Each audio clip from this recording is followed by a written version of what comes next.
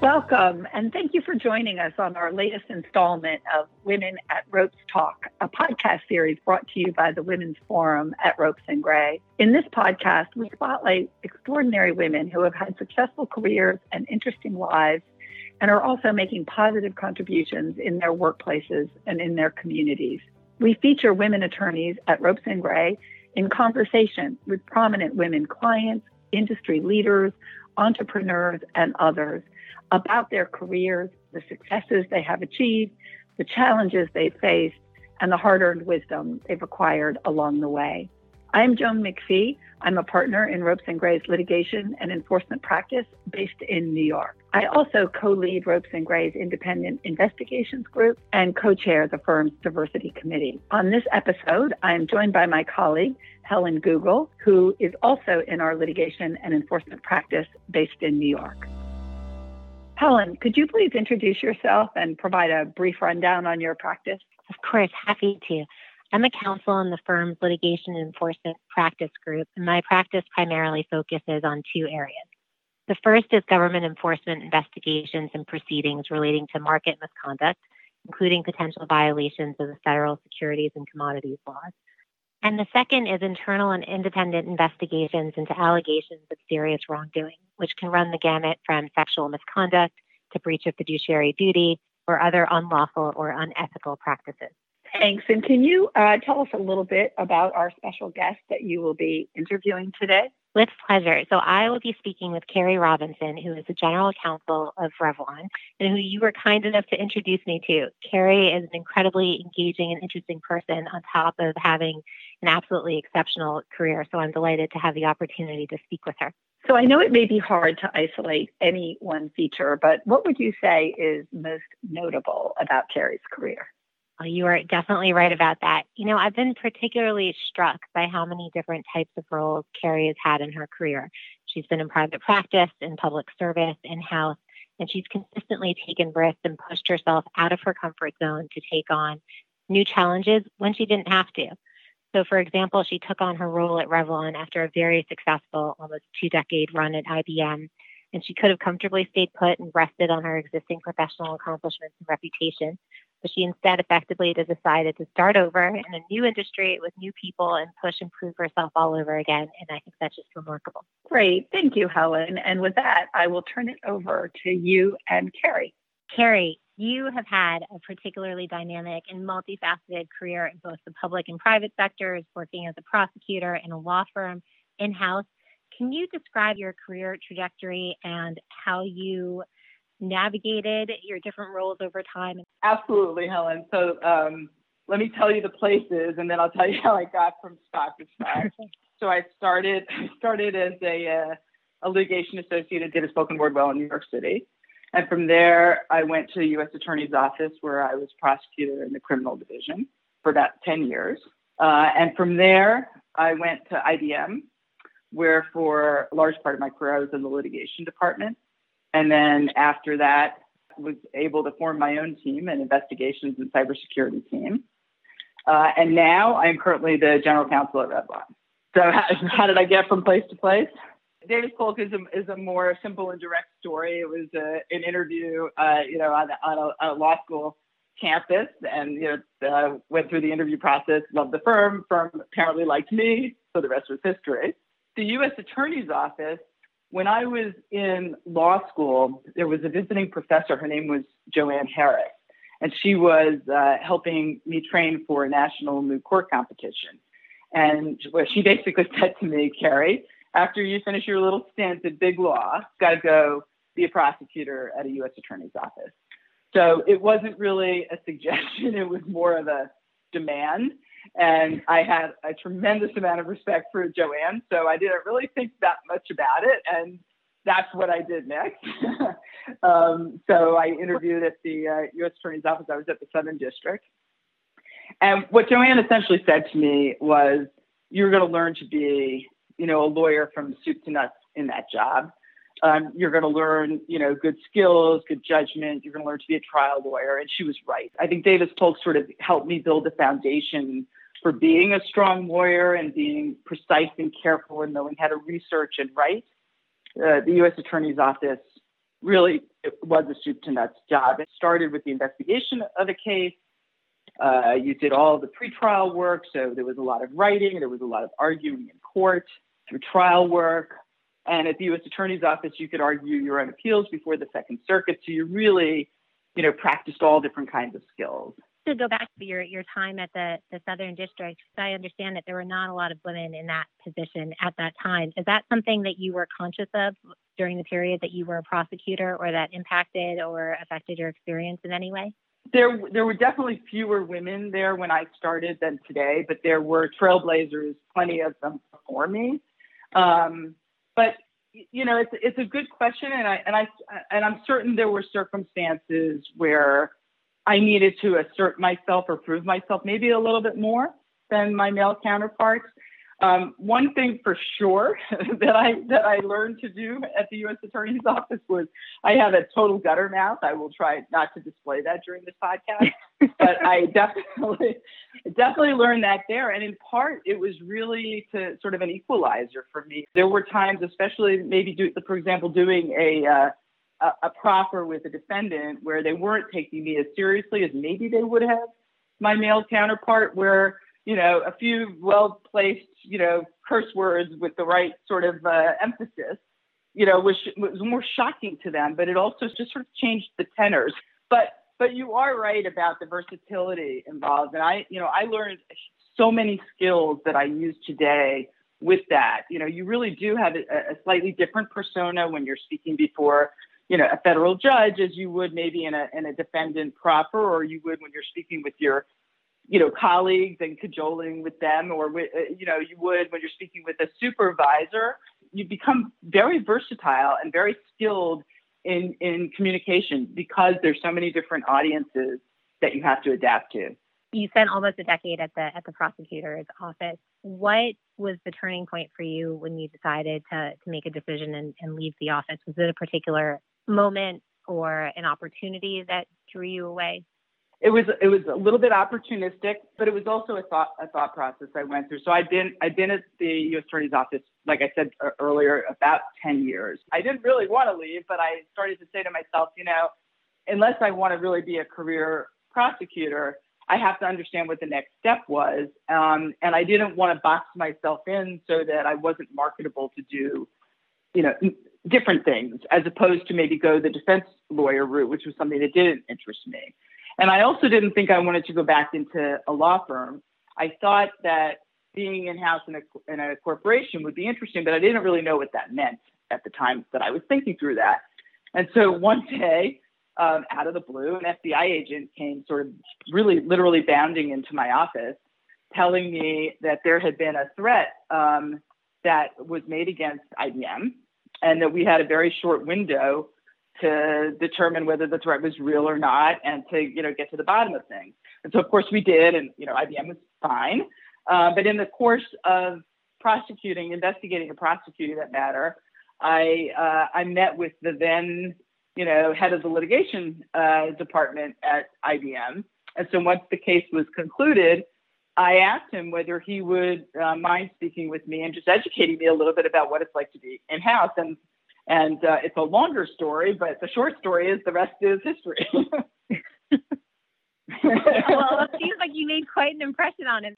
Well, you spent almost 18 years at IBM in various critical legal roles, and you were named, not to embarrass you a bit, but by Inside Counsel as one of the top 100 female in-house lawyers. Having established yourself and cultivated such a distinguished career at IBM, you then made the very bold decision, and this is very appropriate because, as I understand, Revlon's motto is "Be bold," to shift gears and take on the general counsel position at Revlon. Can you describe kind of your thought process in making that decision?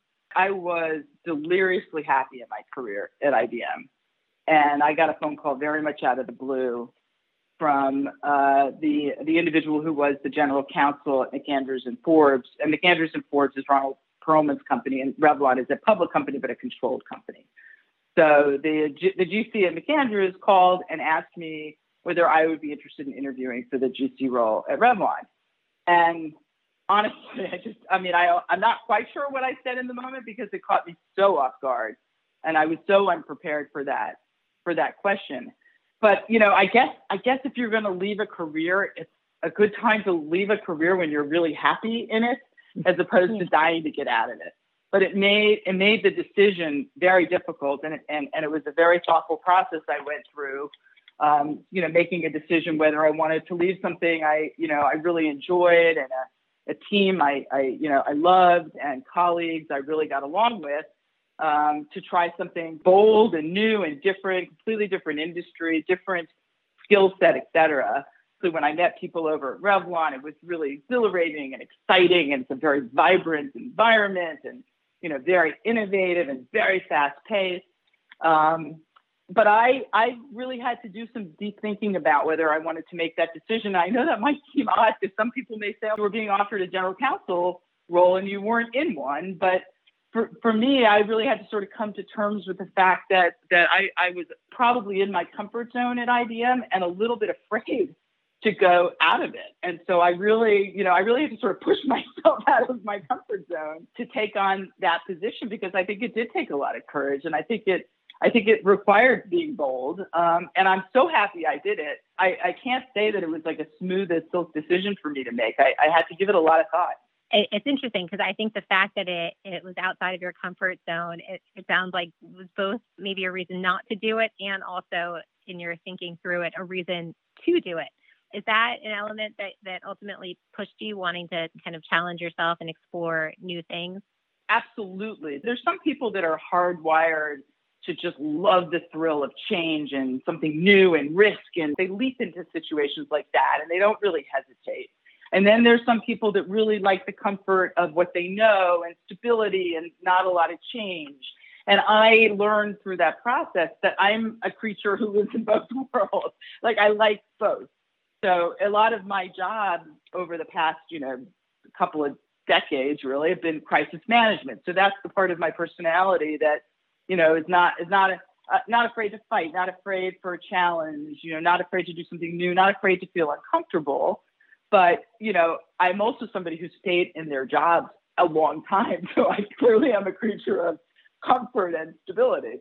So that's what I mean in terms of, the difficulty of the decision. It wasn't, do I like Revlon? Would I be happy there? It was more, am I prepared personally to take on this challenge? And I have to say, the one really wonderful thing about it is I had a really strong support system, not only in my husband, but my kids, who are two adult kids. I have a son and a daughter, were just really, supported me and encouraged me to go ahead and take the leap. So that helped me make the decision. It was, and it was a wonderful sort of family moment too for me.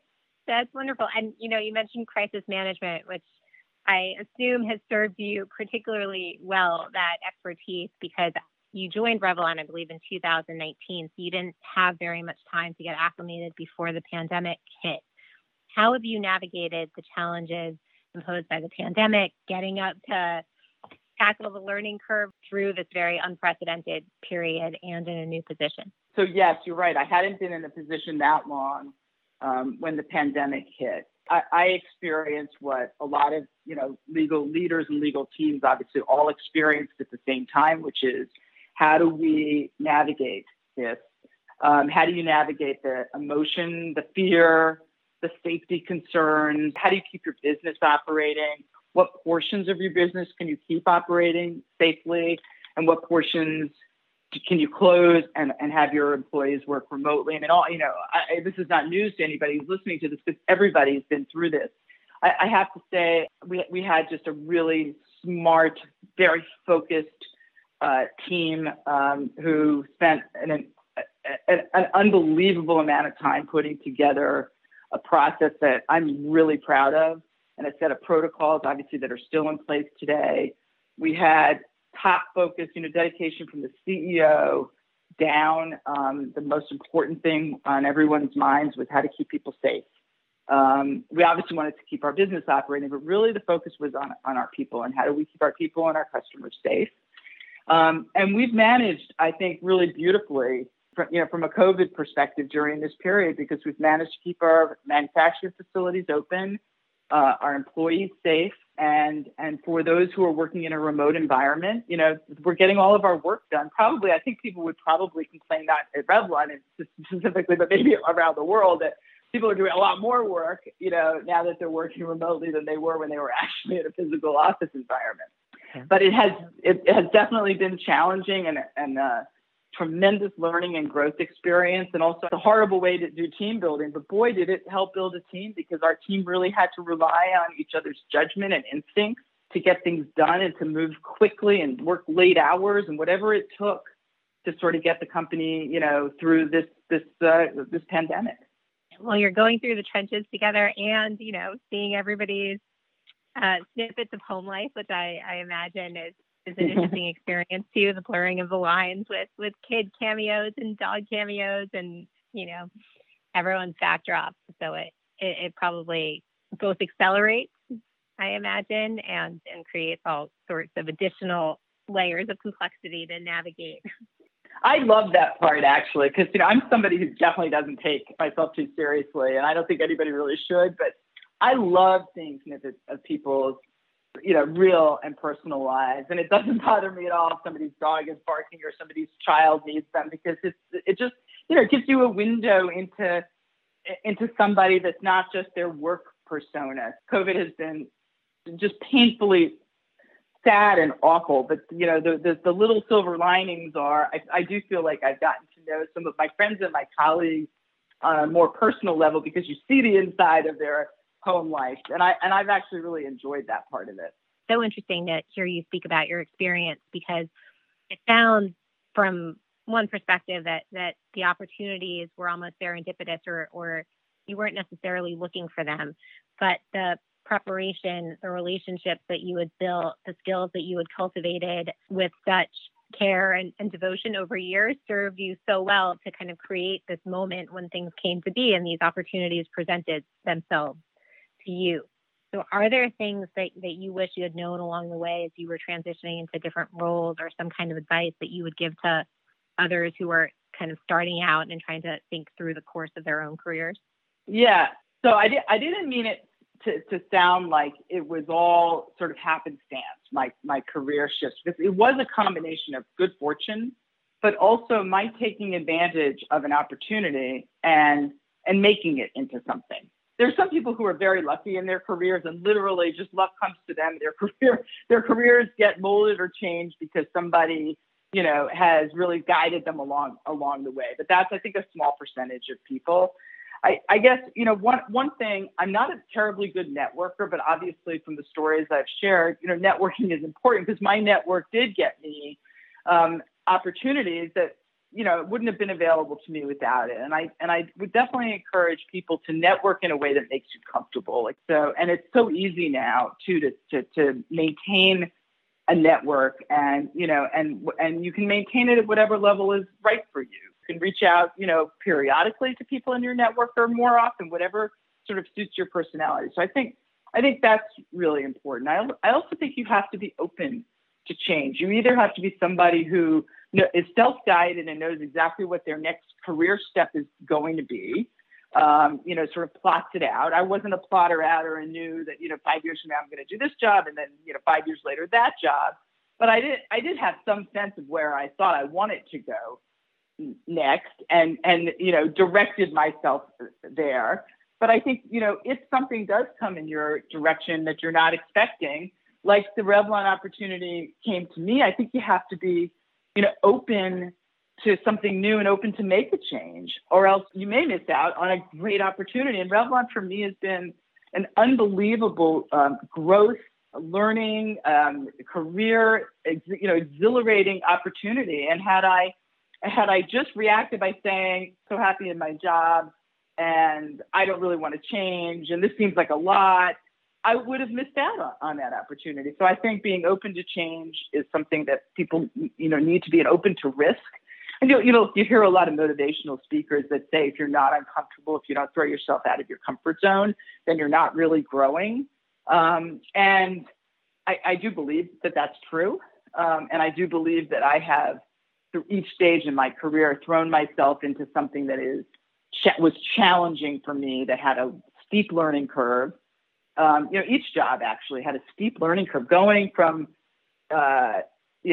Davis Polk, doing commercial law to criminal law, where you're completely on your own kind of at the U.S. Attorney's Office, and then going from criminal law back into a company, and then going from one company to another. And I think you really have to embrace those challenges and take those risks to grow and learn. One might even say you have to be bold. Yes, I think you have to be bold. And if I can put in a little plug, I think if you buy, Revlon Cosmetics or Elizabeth Arden, it might even help you be more bold. So in your various roles at the law firm, at the FDNY, in-house, you've had a pretty unique vantage point in our industry. Are there common traits that you've observed that differentiate superior lawyers from kind of the rest of the pack? Yes. I think to be a good lawyer, I think you have to have really good writing skills. And by writing, I don't mean like long briefs. I mean, you have to really be able to put your thoughts in writing succinctly. I think the art of being able to provide an executive summary, whether you're in-house or whether you're a lawyer at a law firm who's guiding your client, to be able to condense information and make it, make it in bite-sized and important pieces, as opposed to long nosebleed emails that nobody wants to read. So I think that's really important. Oral skills, obviously, are, I think, important. I think having good judgment is something that I think you can improve on good judgment, but I don't know that it's something that if you don't have, you can learn to have. So I think that the really skilled lawyers have very good judgment. I've definitely learned throughout my career, and the building blocks, like I built and built and built on this, how important facts are. And there's some lawyers who don't appreciate that aren't going to win their cases, right? Because the facts are really important, and you have to understand them, good or bad, and then you know how to navigate the issues. And I think, if I were giving guidance to my outside counsel on how to be a really good outside lawyer to an in-house client, I think, it's great if you're super smart and you're a good writer and you have good judgment and all the things I just said. But if you take the time to really understand your client and know their business, but also know their needs, know when they present a problem to you, that how they need to navigate their own company, their own politics in their company, what they can or can't do. I think you're a much better counselor to your client if you can navigate an issue along with them, rather than dictate to them that this is what the law says and this is the safer approach and this is too risky and all of that. So you can be a good sort of smart lawyer, but if you're not ready to sort of get in the trenches with your client and sort of understand your client's issues and some of the stumbling blocks that they have just to get something done or move in a direction, then you're not the best counselor for your client. No, I think you're absolutely right. We've talked a little bit about the Zoom crashes and seeing a little bit about people's home lives and getting a personal component. And your kind of CV to me is a particular wonder, because in addition to your day job, which I know is incredibly exacting and demanding, you also seem to hold down basically a dozen others, working as a faculty member for the Cardoza Trial Advocacy Program, serving on the American Conference Institute's Global Anti-Corruption Advisory Board. You're a prolific public speaker. You volunteer for your alma mater. You are a mom to 2 kids. So there's been a lot of debate, obviously, about whether women can have it all, and particularly whether they can have it all at once. Are there strategies that you have employed to navigate personal and professional demands at points in your life when they seem to be in conflict with each other? Yes. I'd like to say that for the most part, I've done a really good job.